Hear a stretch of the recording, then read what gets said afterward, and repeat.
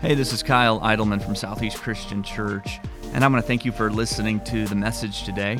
As we open up the scriptures together, I pray that this message inspires you, challenges you, and is the right word at just the right time in your life.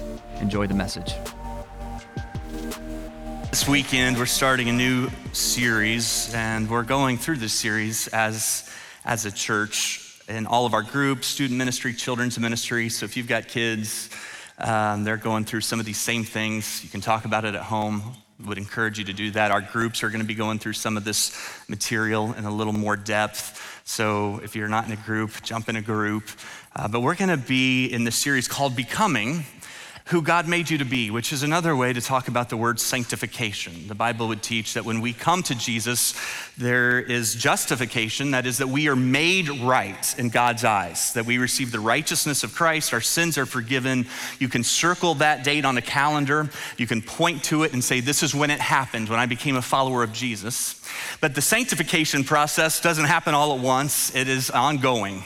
We are always in the process of becoming, and the Bible would teach that that is true until the day we die or Jesus returns. The Bible says that he who began a good work in you will be faithful to complete it.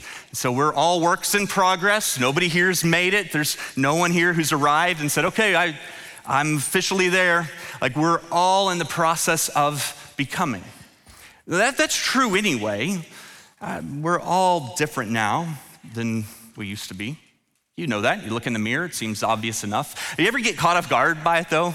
Like you look in the mirror, you see a picture of yourself and you're like, is that what I look like now? Like, it just happened and you're not even sure how it happened. Like, I was reading this week that the human body is made up of 30 trillion cells, and that every day 300 billion cells replace themselves. Right? Like, we are physically a different person than we were years ago. And so we're always in the process of becoming, but that's true in every area of our life, not just physically. And so the question that I really want us to wrestle with in this series, and I want to challenge you with, is to think about who you're becoming. Like, how do you feel about that? That's good. You got somebody's confident. My hope is that we learn to fully put our trust in Jesus and find strength in him to become who he has made us to be. Like, our definition of what it looks like to be successful or become successful should be defined not by culture or not by parents, not by a school, not by a degree on a wall, but it should be defined by scripture. So we're going to talk about that from Galatians chapter 5 as a church family. There's a list in Galatians 5. You'll be familiar with it, at least many of you will be. It's called the fruit of the Spirit. We're going to unpack this list, and as we do it, we'll teach through some of Galatians and other passages in the New Testament, but it's a list of characteristics that I think most of us would look at and say, well, I want to become more that way. Fruit of the Spirit is love, joy, peace, patience, kindness, goodness, gentleness, faithfulness, self-control. Did I get them right? I think so. I think I got them all. Hopefully I didn't add any to it. But there's these fruit of the Spirit that we want to describe us. At the very least, I would say we would want this to describe different people that we do life with, right? Like, if you have a roommate, you're probably hoping that your roommate is growing in some of these ways. Like, if you have a coworker, you're like, wouldn't it be great if my coworker comes to the series and grows in, I don't know, kindness, for example. Or maybe you have a spouse and you're hoping your spouse will grow in these ways. Certainly, if you have kids, you're hoping your kids will become more and more like this. Like, we look at these words and sure, sign me up for that. I'd like to be more this way. How do we do that? There's no easy button for it. Our tendency is to think about this mostly in terms of self-help, but if you've tried that very much, you know that doesn't tend to work very well either, at least not for all of them. Maybe you do okay with one or two, but the others, you're like, well, that's just not how I'm wired. And so how do we grow in all of these fruit of the Spirit. We're going to talk about that. And my question for you as we do this is, are you going to be passive in the process, or are you going to be purposeful? Are you going to be intentional, or is it just going to be accidental? Galatians is going to help teach us to be purposeful and to be intentional. I want to start off by just talking about the first word on this list, love. Love is a little bit challenging to talk about just because culturally it's contaminated, meaning that we use that word in all kinds of ways. You use it for your favorite taco place. You use it to describe how you feel about a child. Love. When Paul uses the word love here in the fruit of the Spirit, he has 4 different words to choose from. You've probably heard some version of this before. The word he uses is the word agape, which is the word from the first century for love that we're most familiar with because it's the word the Bible, New Testament, often uses. In that culture, the churches there in the region of Galatia who received this letter, agape wasn't the word they would have typically used for love. So he's using a word that they're familiar with but wouldn't have been part of their common language or experience to elevate what love looks like. To say this is the kind of love that you need to grow in. It's a love that's unconditional. It's a love that is not dependent on someone's worthiness. It's not dependent on someone's performance. It's not contingent upon like criteria or conditions or feelings or emotions. Like our tendency is to define love as, I'll love you because. If you go to Hallmark and you pick out a card, let's say for Valentine's Day, almost every card will be something along the lines of, I love you because you are this way. I love you because of what you do for me or how you've earned it. That's how we tend to think of love. Here's how I would define agape love as it relates to how we love one another. It's loving someone no matter who they are, no matter what they've done, and no matter how you feel. No matter who they are. They might be very different from you. They might have different political persuasion or social convictions. They might have very different backgrounds.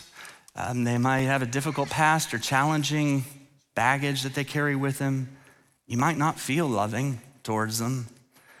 Agape love is loving someone no matter who they are, what they've done, no matter how you feel. So how do we grow in that? I think the people who test whether or not we're growing in that kind of love tend to be difficult people, high maintenance people. Like if you think of yourself as a loving person, you can't use your grandma as the test. Like you can't say, well, I know I'm loving because my grandma who makes incredible cinnamon rolls and always tells me nice things, she says I'm loving. I know how much I love her. And that's not the test. Your grandma's not the test. Like who's the test? It's the difficult person. It's when someone hurts you and you pay attention to how you respond. Like, do you go around and you talk badly about them and you let the root of bitterness grow? Or do you love them? It tells you something about where you're at in this process of becoming, or maybe it's a coworker that just is draining and wears you out, or it's a spouse who is demanding and seems impossible to please, or it's a friend who doesn't include you, or it's a mom who's critical, or a dad who's indifferent, or it's in-laws who are dismissive and demeaning. Like these are the people that test how we're growing in agape love. This past week, one of my daughters, her car was rear-ended. And she's fine, everybody's fine, but the car was totaled. And so I spent some time this week trying to help her find a vehicle to replace the one she had. Some things online have changed since the last time I went car shopping, and they have more tools, more gauges, metrics that you can use to help you find the right car for you. And one of the gauges they had online was this low maintenance to high maintenance gauge. And it just took all these vehicles and measured them based on the lowest maintenance and the highest maintenance. It's really, really helpful. I found myself thinking, I wish I could shop for people this way. Like it would be really helpful. Because I mean, one of the things that struck me is the most high maintenance vehicles are some of the most beautiful vehicles. Like they are well designed on the outside and they're high performance and they look great. And if you didn't know better, you'd say, well, I I want that vehicle. Surely that is a low maintenance vehicle. It is not a low maintenance vehicle. Like it requires a lot of upkeep and expense, and people are like this. Like sometimes we're drawn to people. We're thinking that's the person. That's the person I want to be around and connect with, and we find out, oh, they're really high maintenance. Like it doesn't take very long to figure out that. And then the opposite's true, right? Like some people are really low maintenance, but you wouldn't guess it at the beginning. So you just don't know. I'm just saying it would be nice if people just let you know in advance. Like, hey, I'm Kyle, I'm high maintenance. Like it would be great if that was just like part of the name tag approach. I read a book some time ago called High Maintenance Relationships. And I read it because I had one of those in my life, and I wanted to figure out how to love that person better. And the author had this list of descriptors or characteristics of high maintenance people. So I'm gonna go through this list rather quickly, but I just want you in your mind, this is a really unhealthy exercise, but it'll lead us somewhere. I want you to identify like who that person is for you. Now don't say their name out loud, and don't point to the person next to you. Like, I get it, we all have those people, but let's just walk through these together. There is the critic, the person who is constantly complaining and pointing out other people's mistakes.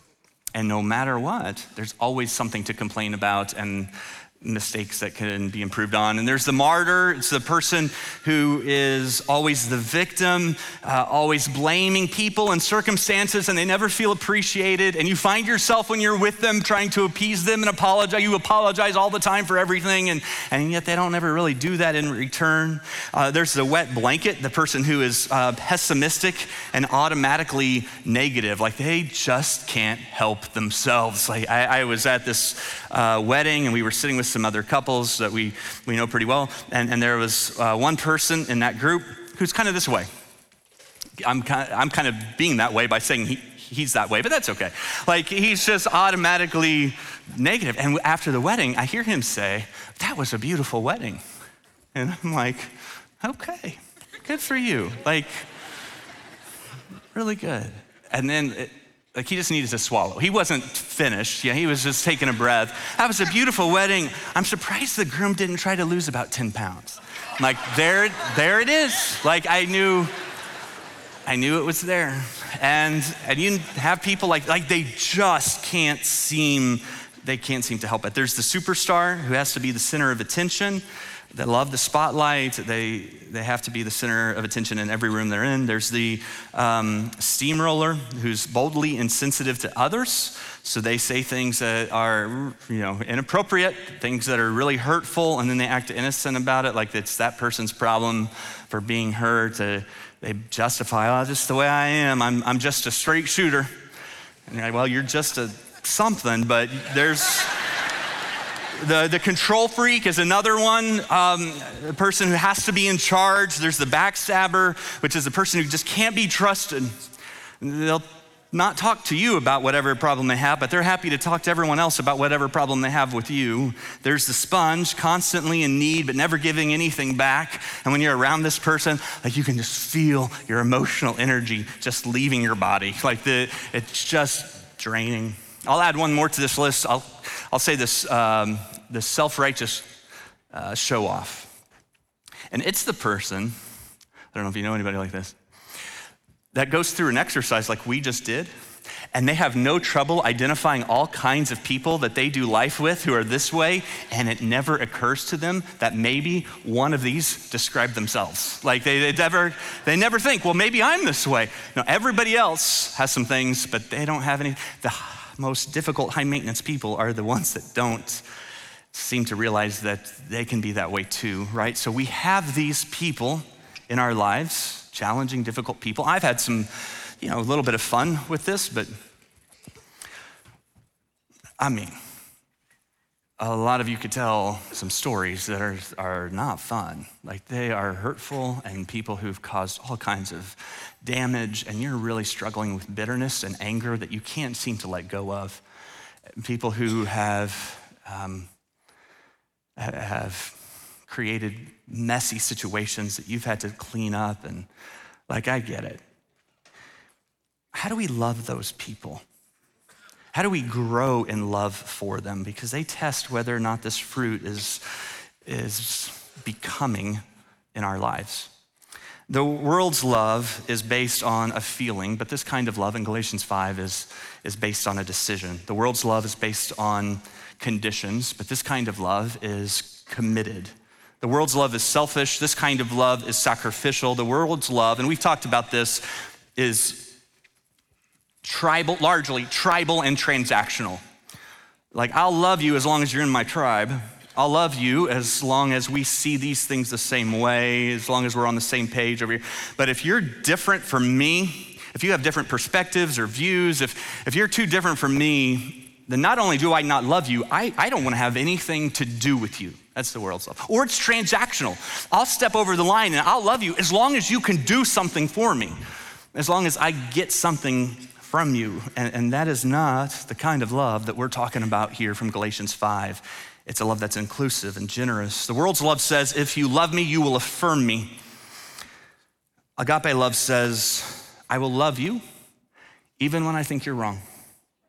The world's love says, if you love me, you'll tell me I'm right. And the agape love says, I will love you enough to tell you the truth. World's love says, if you love me, you'll agree with me. Agape love says, I will do something harder.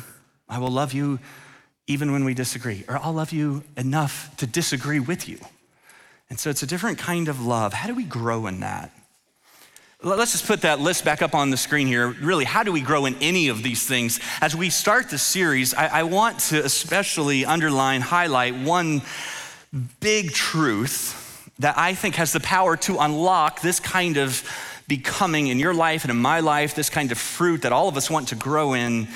And that is that this list is not a list of self-improvement, it's a list of spirit empowerment.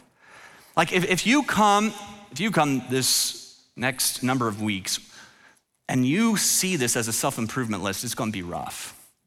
Because what'll happen is we'll talk about joy next week and you'll walk out thinking, okay, I'm gonna be more joyful. Here's my list of things that I need to do. You'll start off saying, be joyful, what's wrong with you? And you'll feel this pressure to be joyful and you won't feel a lot of joy. And then we'll get to peace, but you're still working on joy. Now you've gotta have some peace.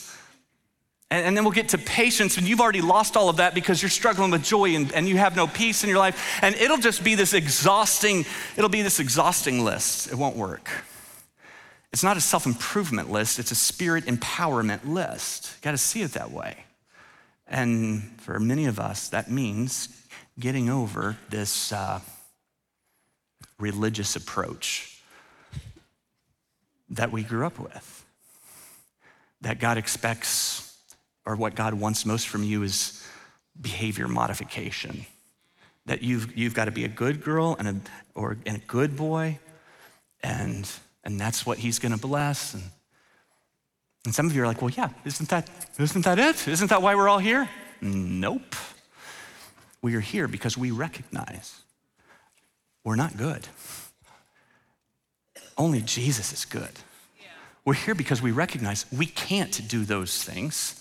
We're sinners, but Jesus, power of the Holy Spirit in us, can bring these things, this fruit in our lives in ways that we just can't do on our own. And I'm convicted about this even as I listen to sermons about the fruit of the Spirit this last week. I'll tell you that it's hard sometimes to tell the difference between a sermon and a TED Talk when you're talking through some of these things.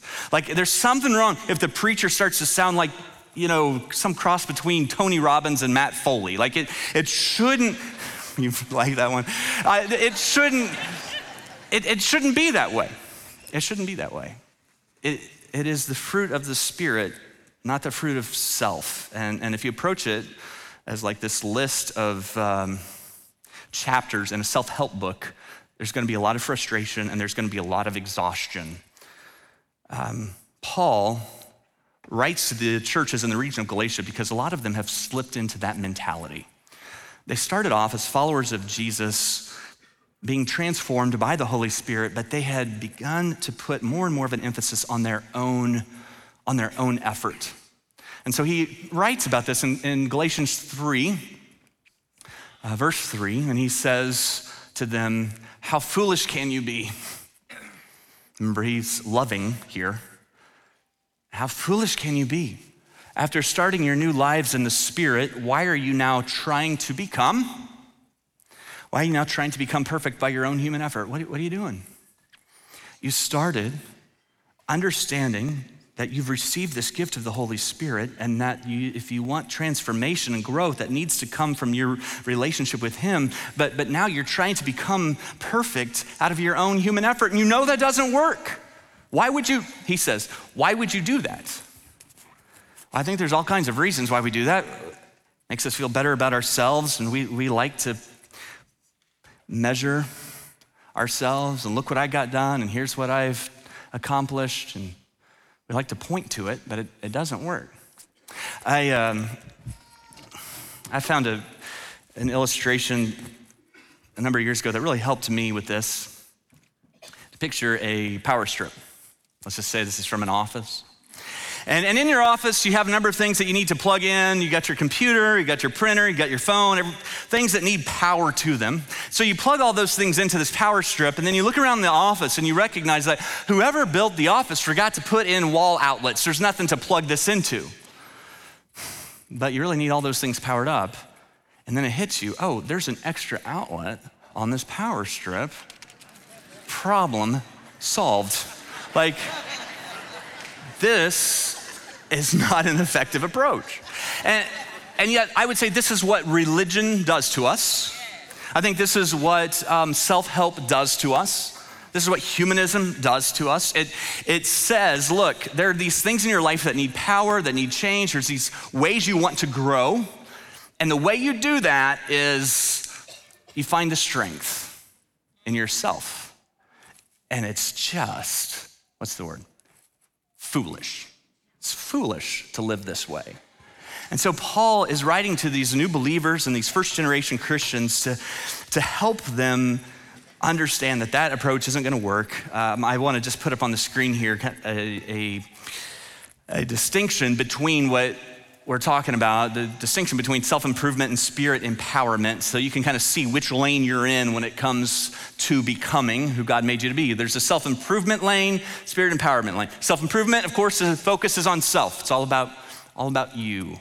It's kind of the New Year's resolution approach to life, where you're just constantly focusing on all these things that need to be different, all the ways that you need to change you. The spirit empowerment approach, keyword is spirit. It's this recognition that these things do matter. Transformation and growth over here is important, but the way it happens is by the Spirit. It all comes from the Holy Spirit. And so instead of focusing and obsessing on each one of these characteristics or behaviors or qualities, we focus on growing in the Spirit, or as Paul says, keeping step in the Spirit, and then it starts to grow in our lives. The focus of self-improvement is production. The focus of spirit empowerment is connection. Production focuses on output. It focuses on being able to show on the outside, here's what I've been able to get done and accomplish. Instead, spirit empowerment focuses on connection, and that through that connection, transformation takes place. Foundation for self-improvement is religion, or you could put the word trying here if you want, but it's thinking that keeping rules and keeping rituals is what brings about transformation, where the foundation of spiritual empowerment is relationship. It's a relationship. The result of self-improvement is typically exhaustion or frustration. And some of you get that, like you're just tired of trying and it's just become exhausting. The result of spirit empowerment, the Bible would teach us, is this transformation, this growth that takes place over time. And then the outcome of self-improvement is pride or guilt. You get good at it. In some areas, not all of them, but a couple of them, you start to really see some changes, which brings about self-righteousness, brings about pride, which is the great poison to any other good quality you might have. Or it's guilt, where you just feel so much shame and have so much regret because you are constantly focused and aware of what hasn't changed. The outcome of spirit empowerment is humility and dependence. It's recognizing that we are completely dependent upon God to do for us what we can't do on our own, that we are the branch and he is the vine. So Paul says in verse 25, and this is what we'll talk through these next number of weeks, since we live by the Spirit, let us keep in step with the Spirit. We want to learn how to do that. I want to say to some of you who are followers of Jesus, you have received the gift of the Holy Spirit, but maybe you're still living like the Galatians were, you kind of plugged into your own power instead of learning to rely on his power. Acts chapter 2, Peter's talking to a group of people who've come to a belief in Jesus as the Son of God. Like they believe that now, and they recognize some of their own sin, and they say to Peter, well, what do we do about that? And Peter says, here's what you do. Verse 38, repent and be baptized, every one of you, in the name of Jesus Christ, so that your sins may be forgiven and you will receive the gift of the Holy Spirit. Repent and be baptized. And it's as if he knew that maybe one day there would be some people somewhere who would say, well, maybe that was a good idea then, but is it really important now? Is repentance really necessary? And is baptism really that big of a deal now? And so Peter adds to this, and he says, this promise, if you believe in Jesus, repent of your sins, and if you're baptized, so that you'll receive the forgiveness of your sins and the gift of the Holy Spirit. This promise is for you and your children. And it's like he looks at the camera and says, and for you, and for all those who are far off, for all whom the Lord our God will call. It's true for all of us. It's a promise. It's a promise. And so you can believe this and you can have faith in it. But here's the thing. Some of you have received this gift, but you didn't even unwrap it. You just stuck it under the bed because you weren't sure what to do with it. And so in this series, what we want to do is we want to pull that gift out. We want to unwrap it, and we want to discover how it can change our lives. I have a grandson who's 11 months old. And it's so much fun these days to watch how he has learned to use his hands. He's always had them, by the way. Like he was born with them. They didn't grow recently. Like he was born with them, but for a while he didn't even know that they were his. Like then he started to see them and recognize them, and he started to use them for things, and now he expresses himself, and he hugs, and he picks up things, and he feeds himself, and there might be a day where he uses those hands to throw a ball or to write or to play an instrument or lift weights, right? Like he grows in them. They're his from the beginning, but he grows into them. And the gift of the Holy Spirit, if you're a follower of Jesus who's repented of your sins and been baptized, like this gift is yours. But let's grow in it. Let's grow as we keep in step. There are some of you who've not made that decision. Like you're here, and if I asked you, do you believe in Jesus? You would say, yeah, I do. But if I said, have you repented of your sins and have you been baptized? You would say, no, I haven't. And I would just point you back to what Peter said. There's a promise here. You repent and you be baptized and you receive the gift of the Holy Spirit, the forgiveness of your sins. A few days ago in this room, on this stage, I had a chance to speak to some of our church family, a few thousand people in here, and they had gathered together from 17 different addiction recovery centers where we have worship services every week.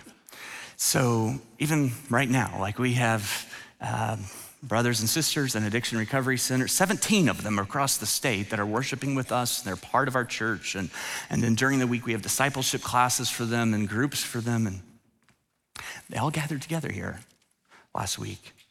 And I got to talk to them about grace and the greatness of God's grace in their lives. And then afterwards, we had a time of worship and celebration, and there were baptisms, and 111 men and women were baptized here last week. It was unbelievable. It was unbelievable. One of the men who had already been baptized and become a follower of Jesus through that, and he now works still in the program, but he works discipling and teaching people who are new residents that come in. He had, my understanding is that he had a 30-year prison sentence waiting for him when he was done with this program. But the judge saw transformation in his life. The judge said he could, quote, see the drastic change Jesus had made. And the judge was able to take his sentence from 30 years to 160 days. And I was so inspired by that story because I knew and I know you can't self-help your way into that. Like, you can't do that. You can't bring about that kind of change and that kind of transformation, not like that. But it was so compelling that people look at it and say, well, that's gotta be the fruit of the Spirit. That can't be fruit of self. Self can't help self that way. That's gotta be the fruit of the Spirit. And that's my prayer for us as a church, that the world would look at us as followers of Jesus and they would see love and joy and peace and patience and kindness and goodness and gentleness and faithfulness and self-control. They would see these things growing in our lives in an environment where it seems impossible to grow in these ways. But it would be so compelling that they would just say, that can't be them. That must be Jesus. That must be the Spirit. I spent time backstage with a number of those people getting baptized. I just want to tell you, as we finish up, I just celebrated with them. Like, I didn't feel bad for them. Like, I was so happy for them that everything they'd been through up to this point in their life had led them to this really beautiful place where they said, I can't, but he can. That's a wonderful place to be spiritually. Like, that's in some ways the whole point of life, is to reach that place where you recognize, I need a Savior. So I didn't feel sorry for them, but you know who I found myself feeling sorry for? Honestly, it's some of you who are sitting here and your life is buttoned up and you think you've got it all figured out, and you don't. I'm not saying there aren't some things going your way, and I'm not saying it won't work for a while, but it's not gonna hold up. And even if you make it through this life convinced that you did it, that you made it, that you are a self-made man, self-made woman, there will be a day where you will stand before Jesus and you will be called to give an account for your life, and it will be clear that you couldn't. Only he can. Let's pray. God, I thank you for just the example of the men and women who were baptized in this room a few days ago. I thank you for their courage and humility. I thank you for the example they've set for us as believers. And God, I pray that as we begin this series, that you would help us recognize our own need for help. Help us, God, to see that we are dependent upon you, that we can't, but you can. And then we don't have to be afraid of that there's incredible freedom and joy and peace in recognizing that we can't, but you can. So I pray, God, that as we begin this series, that you would teach us to keep in step with the Holy Spirit. I pray, Holy Spirit, that you would not just be this gift that we receive, but you would be who we walk with, that you would fill us in ways that would just change our understanding of how this fruit grows in our lives. It's in Jesus' name we pray. Amen. Thanks for listening. If today's message made you realize you need to take your next step with Jesus, we would love to help you with that. You can connect with us on any of our social media platforms throughout the week or visit our website at southeastchristian.org. And if you want to hear more content like this, you can check out our sermons podcast or our One at a Time podcast. Both can be found everywhere podcasts are available. Have a great week.